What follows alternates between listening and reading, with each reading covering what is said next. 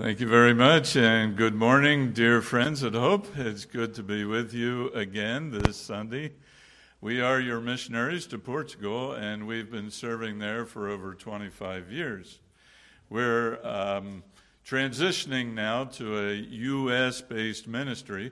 We will still maintain, for the time being, our involvement at the Portuguese Bible Institute through distance learning. I'm still teaching some classes online. That's one of the changes that we made in the beginning of the pandemic. And we feel like God continues to bless the ministry of the school, equipping young Portuguese men and women for the work of the ministry. And we did thank the people that were present in Sunday school today, but we just want to say once again, in the church service, thank you so much over the course of these many years, your partnership with us and your prayers on our behalf and your financial giving, which has helped make it possible for us to serve in this capacity in Portugal. We gave out during Sunday school, and we still have on the back table, or front table, I guess it is, as you enter the church. We have some of these round magnets that you can stick somewhere that has a metal surface, and it has a picture of the Bible Institute along with my email address contact, but it's just a way for you once again to remember to pray for the ministry of the Bible school and also for the country of Portugal, where less than 1% of the population knows Jesus Christ as their own personal Lord and Savior. It is a country with a deep, rich tradition, religious tradition, but for so many of the people, it doesn't go beyond a religious tradition. It has not become a part of their lives to where they are evangelical Christians believing in Jesus Christ as their Lord and Savior. That was a wonderful video that we just saw during the service before the last hymn, wasn't it? Be still and know that I am God, Psalm 46. I don't know about you, but so many times my heart is not still. I still struggle with that, and we get in the middle of the routine of life, and there's so much going on. And so much of it can even be good things, but we find ourselves busier and busier and busier to the point that we often neglect the spiritual aspect of our lives. And it's a good reminder what we saw there from the scriptures. And as we read the word, it's just such a good reminder to just settle down, to calm our hearts, to be still and know that God is God. So many times we neglect the most important things in our lives, don't we? We neglect the daily reading of the Word of God and the time of communion that we can have with God. And even, I don't know if you find this to be true, but even on those times when we do it, when we make the effort to do it, we do it in a distracted way. I don't know if it's happened with you, but it's happened with me so many times where I read a passage of Scripture and I realize after my reading, I have no idea what I just read because my mind is racing and thinking about so many different things and my list of things that I have to do. And as I said, they might even be good things, but at times I find that the Lord is put aside as I'm busy doing things, even things for Him. Jerry and I were even commenting about this today. We thought that in this season of our lives, we assumed that we would have more time to be still and meditate on the Word, but we're finding even in this phase of our lives it's a challenge because each day something comes up and lives are busy and it's just hard to focus and choose the right priorities. So we need reminders, don't we? And I want to take you this morning to a passage of Scripture in the Gospel of Luke that brings to us once again a lesson that's so important for us to see. And so I'd like us to open our Bibles to Luke chapter 10, and we'll be looking this morning at verses 38 through 42. Luke chapter 10 and verses 38 through 42. And as you open your Bibles and you glance quickly, maybe your Bible has a title and you see right away Martha and Mary. And I just know that there's at least a couple of different reactions as you look at this. Some people love this story. Some people don't like this story at all. And I think it depends a lot on our personalities in reality. Some of us are just, by nature, we're very active and we like to do things and we like to serve. And quite frankly, it irritates us to think of people that are not serving and just sort of living a contemplative life. But there's other people that really appreciate the story because they can identify and they love to spend time with the Lord, or maybe you're somewhere in between. I personally find this story always convicting, but I also feel like it's a simple story, but a story which has been misunderstood to a certain degree and misinterpreted and misapplied. So I'd like to walk with you through this story, but make some connections with the context, the immediate context, the literary context in which the story is placed by the writer Luke, the immediate context, and then the larger context, and see how this helps us understand this account a little bit better. But before we look at that, I'd like to just read the story once again from the New International Version of the Bible, and then comment on a few things that we see happening here. As Jesus and his disciples were on their way, he came to a village where a woman named Martha opened her home to him. She had a sister called Mary, who sat at the Lord's feet listening to what he said. But Martha was distracted by all the preparations that had to be made. She came to him and asked, "Lord, don't you care that my sister has left me to do the work by myself? Tell her to help me." "Martha, Martha," the Lord answered, "you are worried and upset about many things, but only one thing is needed. Mary has chosen what is better, and it will not be taken away from her." Let's just ask the Lord for his help as we look into his word. Father, we thank you for how you revealed yourself to so many different authors, and we thank you for what the author Luke has chosen to include in his gospel. And we pray this morning that you will open our minds and our hearts to receive your word and to allow it to speak to us and to transform our lives. Amen. I think one of the things that I want to say right from the beginning is that this story is not primarily a story about women and their domestic problem of caring for the home.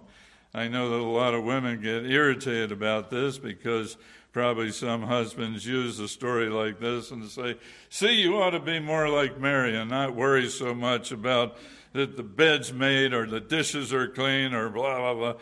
And, you get a little upset about that, but that isn't really the purpose of this story. This story is a story about discipleship. And it's for men and women because we all share the same tendencies. So we have to understand that first. In fact, in the immediate context, Luke has included 3 stories or 3 texts to help disciples understand what God wants from them. And it's fascinating because these 3 accounts touch the various aspects of life. The first story in chapter 10, 25 to 37, is that familiar story, the parable of the Good Samaritan. And what's the point there? It's the relationship of the disciple to the person in need. In other words, our horizontal relationships. And now in this story that we have before us at the end of chapter 10, Jesus is explaining to his disciples the relationship that they need to maintain with him as they do ministry. And then immediately following that, in chapter 11, verses 1 through 13, Jesus talks to his disciples about the whole area of prayer and the relationship that they should maintain with God the Father. Isn't that a beautiful summary of the disciples' various relationships in this one text that Luke puts before us? The relationship with those in need, our fellow human, the relationship with Jesus, and the relationship with God the Father. But as this story opens, I want you to observe something very important, because before we say anything about Martha, and it's easy to be negative about Martha, but before we say anything negative, we need to notice something very important, and that is that Martha was trying to do something to honor her Lord and Savior and to demonstrate that she was one of his. She was on his team. I want to show you that by the context here and what's happening. And this is a little bit covered up, if I could say, by the New International Version. I'm not saying there's a problem with the translation, but sometimes when you translate things loosely, you miss a little bit of the connections with the context. And so we read in the very first verse in Luke 10 and verse 38, as Jesus and his disciples were on their way, he came to a village where a woman named Martha opened her home to him. Open her home. Most other translations, for instance, the ESV, New American Standard Bible, New English Translation, New Living Translation, and even the King James Version is similar. Most translations have Martha welcomed him. The King James Version has received him. And so maybe you're thinking, okay, so what's the big deal? That's really interesting. Well, in the beginning of this section, in chapter 9 and verse 51, it is the beginning of a larger section in the Gospel of Luke. And it's often referred to as the travel narrative. It's when Jesus begins his final journey to Jerusalem. And in chapter 19, he finally arrives there. So it begins in chapter 9, and all during the journey to this travel narrative, the journey to Jerusalem, Jesus is teaching his disciples and using opportunities to communicate with them what he wants them to know and learn. And so we read, for instance, in Luke 9:51, as the time approached for him to be taken up to heaven, Jesus resolutely set out for Jerusalem. Now, I want you to watch what happens here in the context, because this is important. And he sent messengers on ahead. They went into a Samaritan village, and what they were doing is preparing the way for the Lord to arrive. They went into a Samaritan village to get things ready for him, but, verse 53, but the people there did not welcome him. It's the same word, because he was heading for Jerusalem. So these were people that chose not to align themselves with Jesus for one reason or another. They did not welcome him. But again, when we arrive at the story about Martha and Mary, the very first thing we see is that Martha opened up her home and welcomed Jesus. Again, we see it in chapter 10. In chapter 10, Jesus sends out a larger group of disciples, 72, 2 by 2 to go into all the surrounding area. And look at the instruction that he gives them, beginning in verse 8 of chapter 10. When you enter a town and are welcomed, again the word appears, eat what is set before you. Heal the sick who are there and tell them, the kingdom of God is near you. Why? Why is that? Because the kingdom of God is present in the person of Jesus Christ. But when you enter a town and are not welcomed, same word, go into its streets and say, even the dust of your town that sticks to our feet we wipe off against you. Yet be sure of this, the kingdom of God is near. I tell you, it will be more bearable on that day for Sodom than for that town. And again now, as we get to the end of chapter 10, I think we need to understand this within its context. When the scriptures say that Mary opened her home to him, or that Mary welcomed Jesus, she was publicly aligning herself with Jesus as Messiah in spite of all the opposition that was going on around her. She was not afraid to declare openly, I am one of his. I am his friend. I am his follower. I am opening up my home. I am welcoming him with open arms. And she wanted to just do this wonderful thing to have him come and provide this meal for him. So the problem is not in what Martha wanted to do. The problem is not with her service as such. We will see in this text that there are two primary problems that Martha had and that we often have as we want to do things for the Lord, for Jesus, our Lord and Savior. The first problem that we notice here in Martha, we'll notice two things, both her attitude and also what she chose. A question of priorities. But the first thing we notice is the problem of attitude here. Again, the problem is not with service. Jesus wants us to serve. Jesus wants us to be active.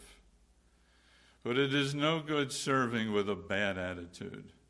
And let's confess, this often happens. And what was the problem with Martha? We see it again looking at the text. Skipping ahead to verse 40. Martha was distracted by all the preparations that had to be made. We get the impression that maybe Martha also would have liked to have had the time to sit and listen to Jesus' teaching. After all, this is a very special person. It's the Lord of glory. It's her master. It's the one who has the truth of God. But Martha felt distracted, pulled in every direction because of what she felt was her responsibility to do. And when Jesus speaks to Martha, we also see a revelation of her problem. Jesus says to her, addressing her very tenderly in verse 41, Martha, Martha, you are worried and upset about many things. Martha, you're filled with anxiety. You need to deal with this part of your life. You're serving, that's a good thing, but you're so anxious and worried and strung out about everything. And when the Lord uses this word worried, he's using a word that he has used already in other contexts of referring to disciples that they should not be worried about the things of this world. Because what happens is when we're distracted and worried and filled with anxiety, it pulls us away from the Lord and it inhibits our spiritual growth and our development towards maturity. And the Lord loved Martha dearly, and he wanted her to realize this about her own life. Martha, I appreciate your service, but you're so distracted, you're so anxious, you're so worried about so much. You need to be still. Calm down.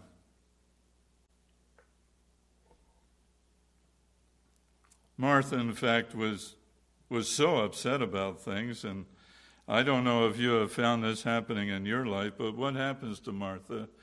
She's so upset about what's going on. I mean, you can see her frustration in this passage, right? Her anger and frustration, and to an extent, I can understand it. Martha is thinking, I've got so much to do, and what is that lazy sister of mine doing? She's in there sitting like the men in my culture do. She's there sitting, listening to the rabbi, listening to our master, and there is so much to do. I would just like to wring her neck. No, the text doesn't say that. But what's remarkable, did you catch it when I read through it?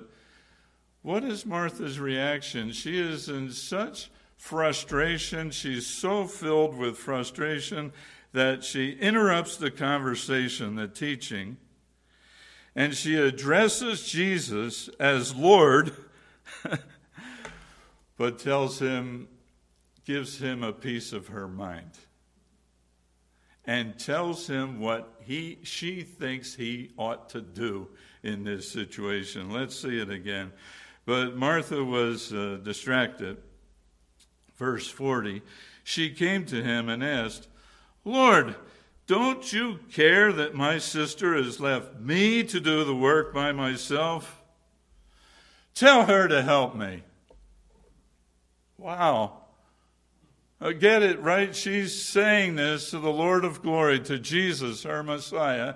It's like in the parable of the prodigal son, when he tells his father to tell the other son what to do. It's such a confusing thing. Or the guy who wanted the riches divided, and he went to Jesus and he said, tell my brother to share the inheritance with me.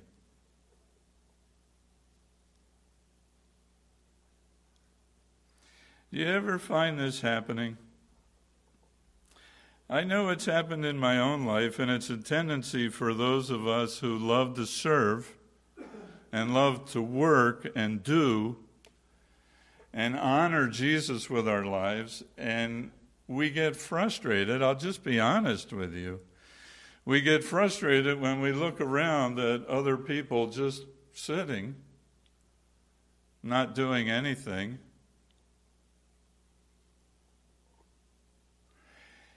And at times we even find ourselves getting so frustrated that we start to get angry at other people.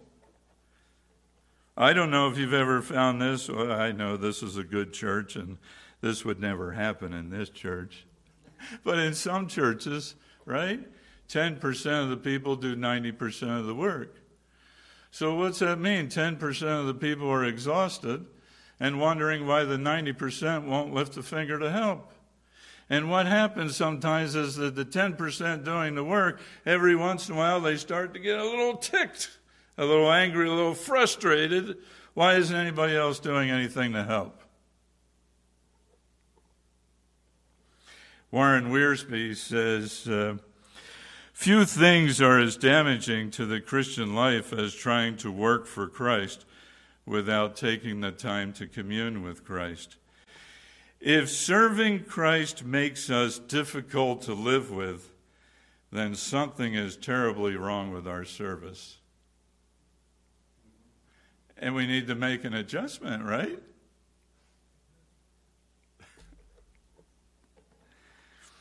Even in Portugal, among missionaries, I found this happening in my own life. You get so busy doing things for the Lord and you say, why doesn't somebody else do something? And this is Martha's problem here. with a distracted, anxious spirit, that is always going to be a challenge for us. I'm not saying this is easy to deal with. Be still and know that I am God. Wow, it's easy to say, it's hard to live by. But Martha's got another problem here that I want you to see, because what her problem is essentially is one of priorities. In that particular situation, there was one of the sisters that made the better choice. It's not just in this text that, okay, everybody did a wonderful job, that's nice. No, one of the sisters made the better choice here. And let's see again what the Lord says to her and what the sister did. The sister is Mary, right? The sister who decided to sit. Verse 39, once again. She had a sister called Mary who sat at the Lord's feet, listening to what he said. Sitting at the Lord's feet in the New Testament is a description of a disciple. For instance, Paul was trained under Gamaliel, a famous rabbi, and the scriptures say that he sat at the feet of Gamaliel. It is a way for the New Testament writers to say this person has chosen to be a disciple of Jesus, a disciple of someone. In this case, it was Mary, choosing deliberately to be a disciple of Jesus, knowing that her time was limited with Jesus, knowing that there was a special guest present. She decided, in this situation, the best thing that I can do is to pay attention to his words, listen to him, and be submissive before him. In fact, in the context, again, chapter 9, what happens in chapter 9, we have a wonderful event. It's the transfiguration. You remember how Jesus took just a few disciples up with him to the mount, and he was transfigured before their eyes, and they were able to see a bit of his glory. And appearing with him were Moses and Elijah. But then those two disappeared, and leaving Jesus only before the disciples. And then we hear the voice from heaven in chapter 9. I'll read verse 34. While he was speaking, a cloud appeared and enveloped them, and they were afraid. And as they entered the cloud, a voice came from the cloud saying, "This is my Son, whom I have chosen. Listen to him." There's so many voices in this life. And God says to the disciples, and he says to us, "This is my Son, listen to him." And that is exactly what Mary was doing. That's why her choice was the better one. Jesus was physically present, and she chose, as a good disciple, to sit at his feet and listen to his word. And what does Jesus say to Martha? Jesus says to Martha one more time at the end of the passage, verse 41, 42, "You're worried and upset about many things, but only one thing is needed. Mary has chosen what is better, and it will not be taken from her." What is better in this passage? What is the better thing? Jesus isn't really here talking about a menu when he says only one thing is needed. It's not like sometimes Terry and I joke about when we have a dinner, like we're looking forward to this at Thanksgiving, like all of you, having our family together. And sometimes, in spite of what the menu is planned, it turns out to be like a smorgasbord of food, because everybody brings all kinds of things. And so sometimes we approach this passage and we think that the Lord is saying, you know, you were making vegetables, mashed potatoes, roast beef. Really, only one thing would be necessary, and I'd be happy with that. It's not what Jesus is saying here. He's saying, Martha, in this particular situation, your sister chose what is better. And that better thing is communion with me, spending time with me, learning from me. Now, I realize, having said this, there still is a tension for us, right? You're sitting there and you're thinking, well, you really haven't cleared up the tension. Because we've got a girl that's serving here, we've got a girl that's sitting, listening to the words of Jesus. It sure seems like Jesus is criticizing the server. I wonder if the Lord is telling us we should all just live a contemplative life. Just sit and meditate and just enjoy life like that. Is that what the Lord is asking us? But let me remind you again of the context. As a teacher, I'm always harping on the students.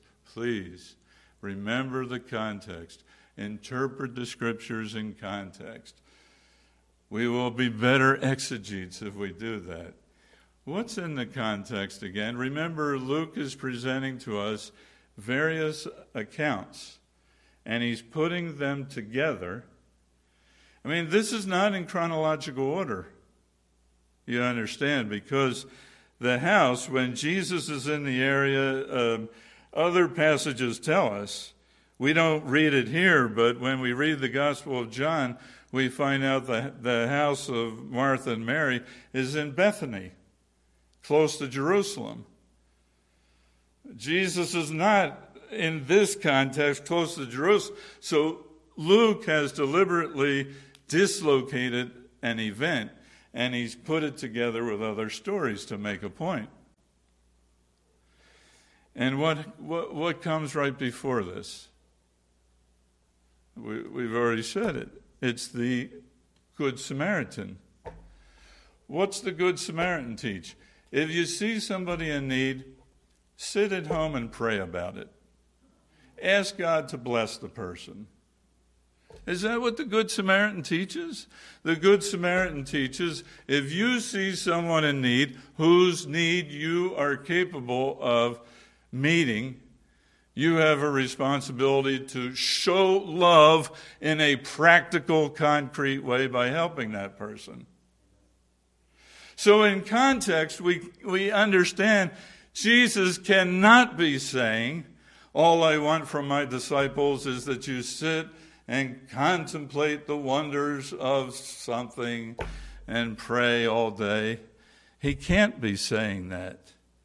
In fact, in the context of that parable, Jesus was asked by the man, you remember, he was asked, what must I do to inherit eternal life? And Jesus responds with a question, well, what's the law say? How do you read it? And the man summarizes the law very well. In fact, Jesus uses the same summary in his teaching. And so in verse 27 of chapter 9, he answered, love the Lord your God with all your heart and with all your soul and with all your strength and with all your mind. Love your neighbor as yourself. You have answered correctly, Jesus replied. Do this and you will live. There's two parts to that, right?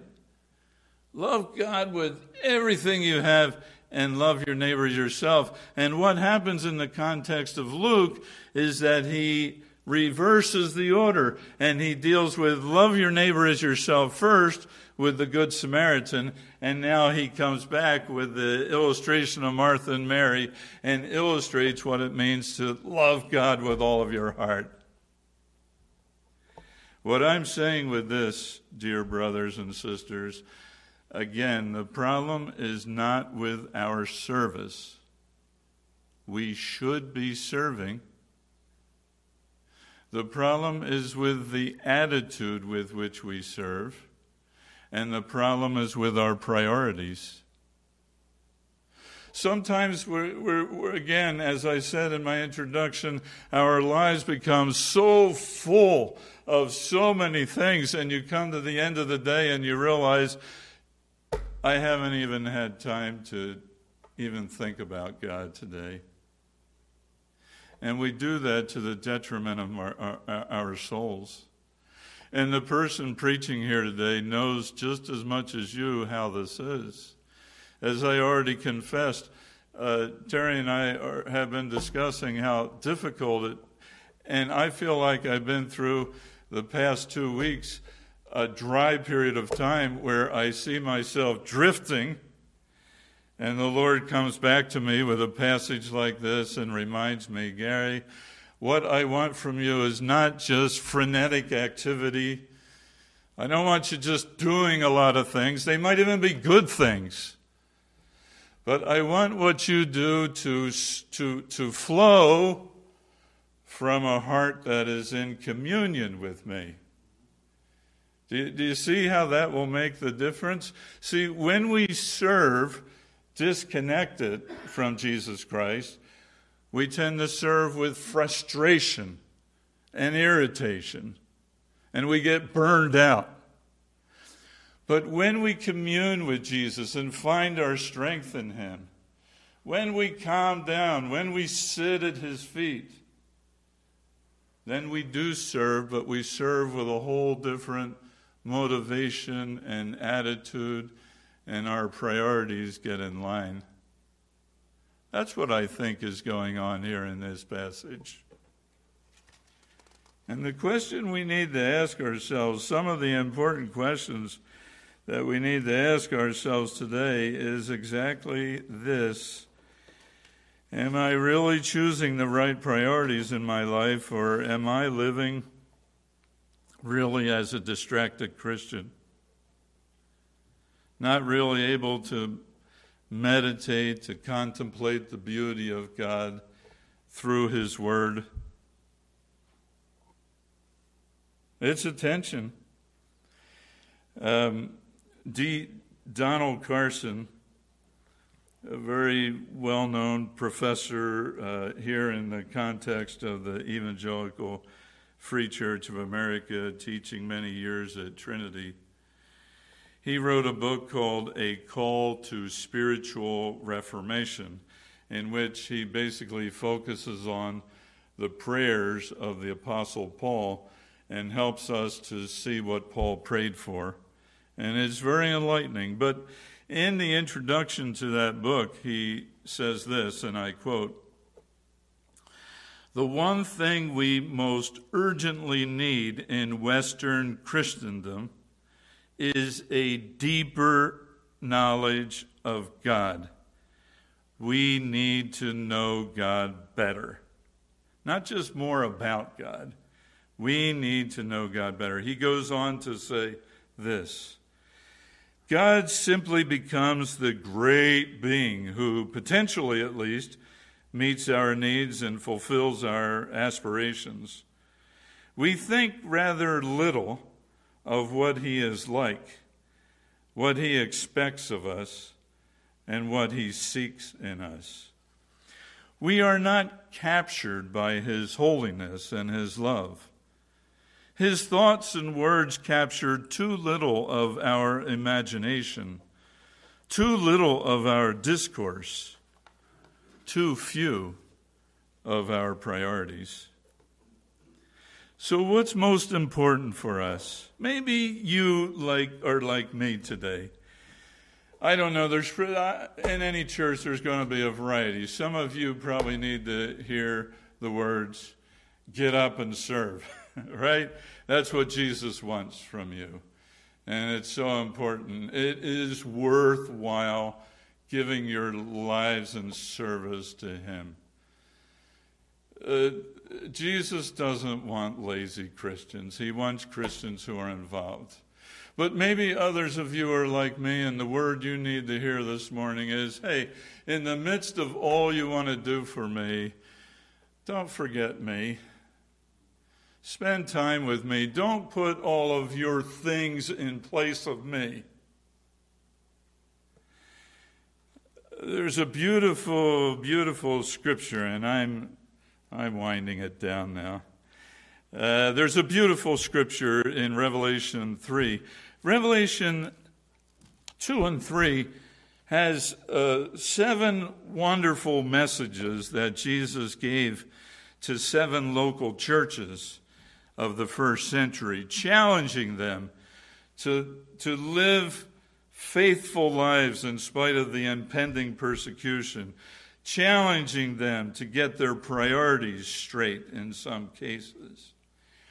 And in the very last letter, the letter to the church of Laodicea, we read these words, and you see something remarkable in this. This is a church who claims to be a church, and at the same time, the picture that we see is of Jesus standing on the outside and knocking on the door for entrance. It's just an amazing thing to think about. And at the very end, he says this, Revelation 3:20. Here I am. I stand at the door and knock. If anyone hears my voice and opens the door, I will come in and eat with him and he with me. A beautiful picture of communion and intimacy and fellowship with our Lord and Savior. So what is it for your life? Which way is it? For yours, for mine? Is Jesus more on the outside, knocking, saying, hey, I'd like to be part of your life? And we say, please, I'm really busy right now. You know, I'm doing a lot of good things for the kingdom. Or are we willing to come to that point of making the difficult decisions and reorganizing our priorities so that we can have time to let him in, open the door, let him in and say, yes, I want to dine with you. I want to fellowship with you. I want the power of my service to come from my relationship with you. It's a challenge. Darrell Bach says that there's 2 big emphases here in this passage. Martha's consumption with assessing, evaluating others as she's performed what she's called to do, right? Really, it's none of her business. And Mary's wisdom in seeking some time at the feet of Jesus. Both qualities, one negative, the other positive, are at the heart of discipleship. I want to close with 2 more words from a famous preacher in the past, Spurgeon. Spurgeon writes, only at the feet of Jesus can the divine power be gained, which works in us holiness and sanctifies us practically. And then what does all this have to do with missions? Spurgeon reminds us. And as for missions, we appoint our committees, we amend our plans, we suggest schemes. All very well and good, but missions will never flourish till the church, with regard to missions, sits at the feet of Jesus.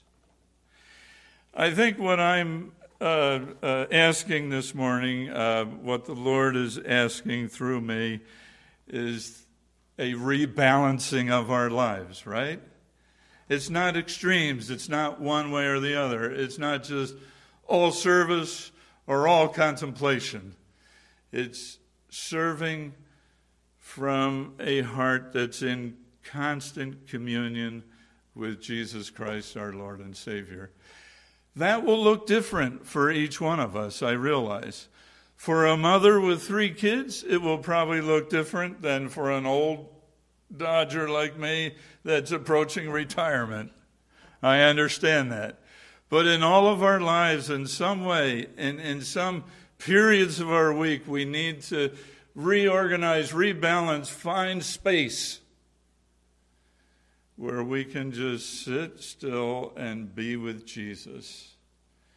Soak up his words, allow his words to get into us and to transform us, is what he wants for our lives. May God give us the courage to make the decisions that need to be made in this regard.